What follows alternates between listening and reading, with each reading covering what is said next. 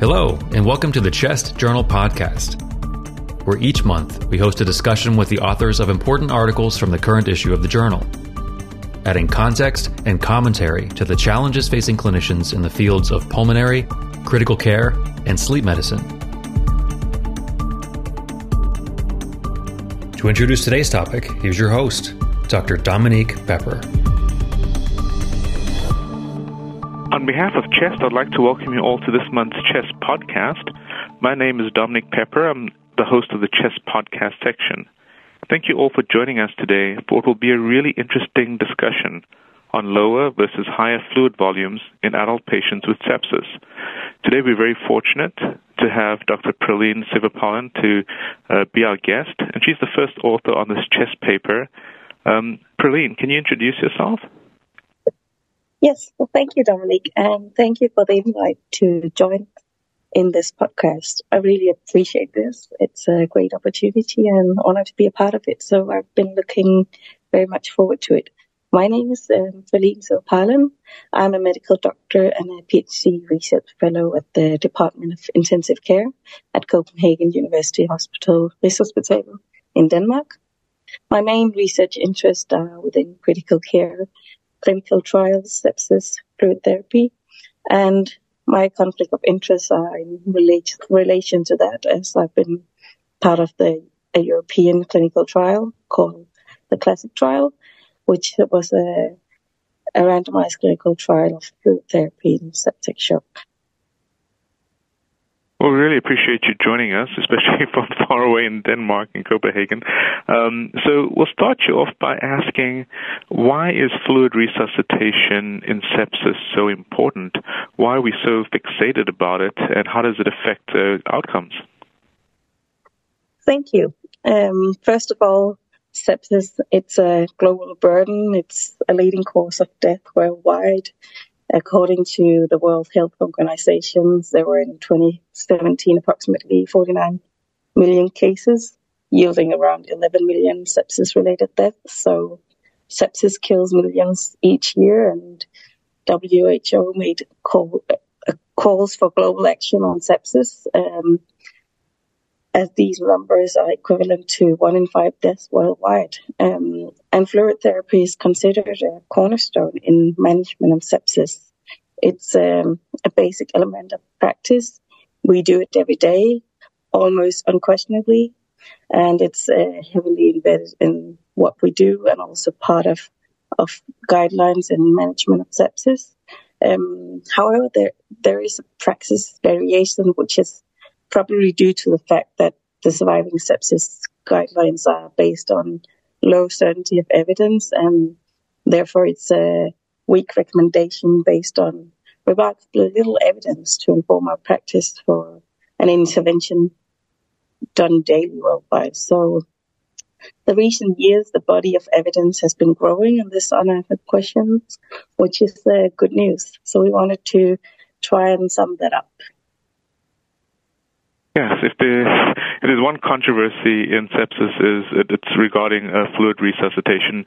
Most clinicians will say, yes, they'll definitely give fluids of some sort, but when you dial down or you try to dig deeper as to how much fluid they give, that is where everyone has a lot of variation in practice. So maybe you could answer for us, in your study, you defined lower versus higher fluid volumes, or you investigated lower versus higher fluid volumes. What is that? What is a low fluid volume? What is a high fluid volume? And how did you use those definitions to inform your systematic review? Yes, that's a really good question, which we also thought a lot about. Where do we find this threshold? And our initial thought was we wanted to include trials with strategies to separate IV fluid volumes or balances without putting an exact number for what is low and what is high, and look into what the praxis is in the clinical trials included. Okay, so let's jump into your systematic review. This is an updated systematic review. So why did you perform an updated systematic review, and what were your study aims? Yeah, so as you say, this is an update from a previous review conducted by a group previously led by Tina Meyhoff.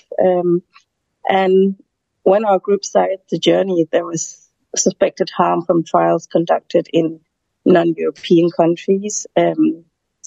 And this led us to look further into it. In the previous review, we found very low quantity and quality of evidence supporting the decision on volumes of IV fluid therapy in adult sepsis patients. So this previous work was leading up to inform a clinical trial trying to answer this clinical equipoise around IV fluid therapy strategies. So in the conservative versus liberal approach to fluid therapy of septic shock in intensive care, the classic trial, we randomized 1,554 patients to restrictive versus standard care. And after wrapping that up, also knowing that a few other trials has been looking into it and completing, we wanted to look into the body of evidence to provide how does this look after including almost 3 times as many patients last time. Okay, so we had a lot more data out there, a lot more studies available, and it's very important to perform these systematic reviews so that we're practicing with the best available evidence. So maybe you could go into your methods on how you performed your systematic review and comment on what a trial sequential analysis is. Sure, definitely. That's always a good one to get into. So the study was conducted with a pre-planned protocol using conventional methodologies for systematic reviews. We followed recommendation by the Cochrane Handbook and used the great methodologies and reported the results according to the PRISMA statements. This was, as we talked about, an updated review. So we searched the 6 medical databases and 2 online registries done previously. And as pre-specified, the inclusion criteria were adult patients with sepsis in trials with strategies to separate IV fluid volumes or balances. And we wanted to look into the 3 primary outcomes, which was mortality, serious adverse events, and quality of life. And this time, because there had been a few updates on the methodologies, we chose to adhere to these and use the updated risk of bias tool, where the risk of bias is adjudicated at the outcome level and not at trial level. And then we conducted the conventional meta-analysis. And in addition to that, to rate the imprecision of the estimates coming from the meta-analysis, we used this trial sequential analysis to test the conclusiveness of the meta-analysis, and trying not to go into too many technical details. The trial sequential analysis allows us to calculate a required information size for the cumulative meta-analysis to be conclusive based on a priori risk reduction on what we have defined as 15% for the binary outcomes and 1 day for the continuous outcome. So the analysis can be compared to a conventional sample size calculation for a single trial, or maybe more equivalent to an interim analysis in randomized clinical trials, as it accounts for the issues on repeated testing on the meta-analysis as you add trials continuously with the included type 1 and 2 errors. So, that was part of a new thing we added in this systematic review. Was also a Bayesian analysis of all-cause mortality, and this was not part of the pre-published protocol, but we wanted to give more nuanced and a more probabilistic interpretation of the results. However, this is definitely easier to convey if you're looking at some of the figures than in the podcast. Sure. Yeah. So we really appreciate you doing a thorough analysis on this really important question. So let's jump into your key findings. You wanted to investigate whether lower or higher fluid volumes improved all-cause mortality. You also wanted to look at the serious adverse events. What did you find, and how did you interpret those findings? Yes, so overall, as we covered, I think the additional 4 trials since the last review, with the 2 trials being more than 1,500 patients from the classic trial and the CLORIS, definitely increased the quantity and also the certainty of evidence since the last time. So we found that a relative risk reduction larger than 15% on mortality is unlikely, which was also supported by the trial sequential analysis reaching futility. But we chose to downgrade this evidence to moderate, as the interpretation is limited by the imprecision in the estimate, which does not exclude potential benefit or harm.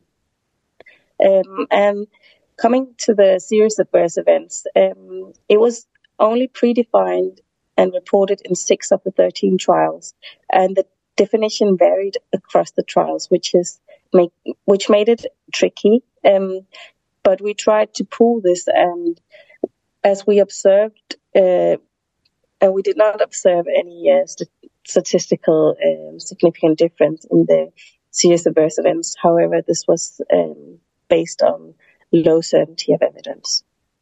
And then lastly, we looked into health-related quality of life, but unfortunately at the time no trials reported this. But being part of the classic trial team, I think I can reveal we have just recently published the long-term outcomes. So there's a little bit of new evidence and a little tease on that part. So this systematic review is really informative, especially considering that we've had over 2 to 3 to 4 decades of sepsis research, and fluid therapy has been advocated, and at times fluid therapy has been adamantly claimed that it needs to be at least 30 cc's per kilogram or whatever volume, and payment of hospitals and physicians has been affected by those guidelines or those recommendations. Yet your systematic review and meta-analysis with the trial sequential analysis shows that there is no difference in outcomes that you could detect on a lower versus higher fluid volume strategy. Why do you think that is, and why were we so adamant in the past about 30 cc's per kilogram fluid volume? That's a really good question. I think I'll start with the limitation of my study, because I think at the time when we planned this, we were looking for a 15% relative risk reduction, and this was partly also because it was going to inform a pragmatic trial. But if I was planning this today, I would definitely look more into a few different risk reductions, which I think is clinically relevant. And we looked even closer into even a 10% relative reduction would be clinically relevant and interesting. And at that time, then there would still be some unanswered question on that part. And I think also I can share with you that if we look at these fluid trials running over, for the classic trial, it was 3 years. We can just looking at the process outcomes, we can see that from the first interim analysis to the last one, in the standard care group, the fluid levels was half from 4 to 2 liters. So I think part of it is also an explanation for the findings in this review. So I want to jump into those limitations, because as you said in your 5 trials, in 5 of these trials, even though they wanted to have a separation of fluid volumes, they were unable to achieve that. And the assumption would be is that clinicians have these patients enrolled in these studies, but the clinician is still going to do what they think is best for their patient. And if that patient needs more fluid, they're going to go ahead and give more fluid. If the clinician feels that the patient doesn't need more fluid and that may potentially harm the patient, they may withdraw on that fluid. So I guess the question is, why do you think we can't separate these fluid volumes? And if it's because the clinicians are trying to do what's best for their patient, Are we ever going to answer this question, or is it a question that needs to be answered? Yeah, that's a really good point. I think to dig into the trials with separation versus without separations, we discussed how to get around this. We chose to include the ones that had an intention, but we wanted to look further into it with a subgroup analysis to see if that's where the answer was. And looking into the subgroup of the trials with and without separation, it was consistent with the primary findings. And I also think open label fluid trials is, of course, hard to conduct without protocol violations being part of one. I can see it's, as you say, the clinicians sometimes, especially on these, have an opinion on what would be best for their patients. So it's hard to avoid these completely, but I think at the same time it's an important question to answer. And the latest trial, we can show that within these frameworks of these trials, you can safely use IV fluids. Okay, so the take-home message that you had from the systematic review is that you can administer fluid safely. So does it get to this question of what was higher versus lower fluid volume when you looked at all these studies? Because this is kind of one of the questions that a clinician who's taking care of ICU patients once answered. In this paper, you say lower versus higher fluid volumes. There was no real difference in outcomes, but for the clinician, they want to know, well, what was a lower fluid volume? What was a higher fluid volume? Can you comment on that for us? Mm-hmm.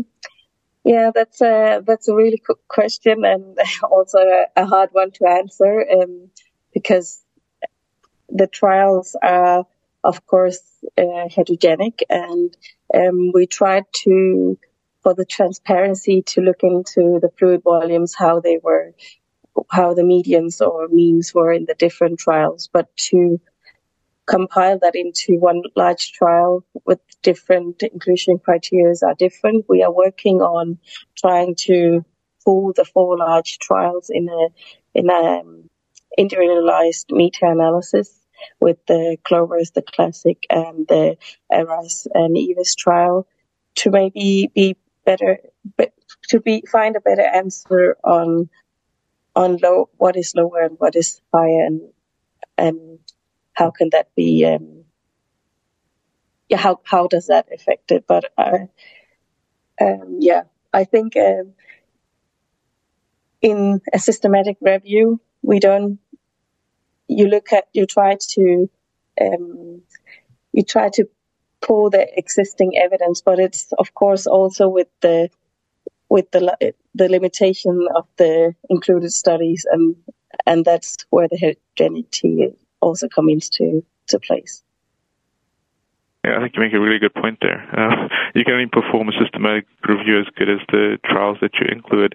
So I'm really fascinated by this future study that you're planning, and I assume that you're going to get patient-level data on all these patients that were in the Clovis trial, your classic trial, and then really dig down into higher versus lower fluid volumes and what the actual volume was. Are you going to factor in comorbid illnesses? Because that seems to be a question that clinicians, or a factor that clinicians take into consideration when treating their patients. If the patient has heart failure or kidney disease, they tend to give less fluid, and then if they dehydrated or had a lot of insensible losses, they may give more fluid. How will you tease that out in this planned study going forward?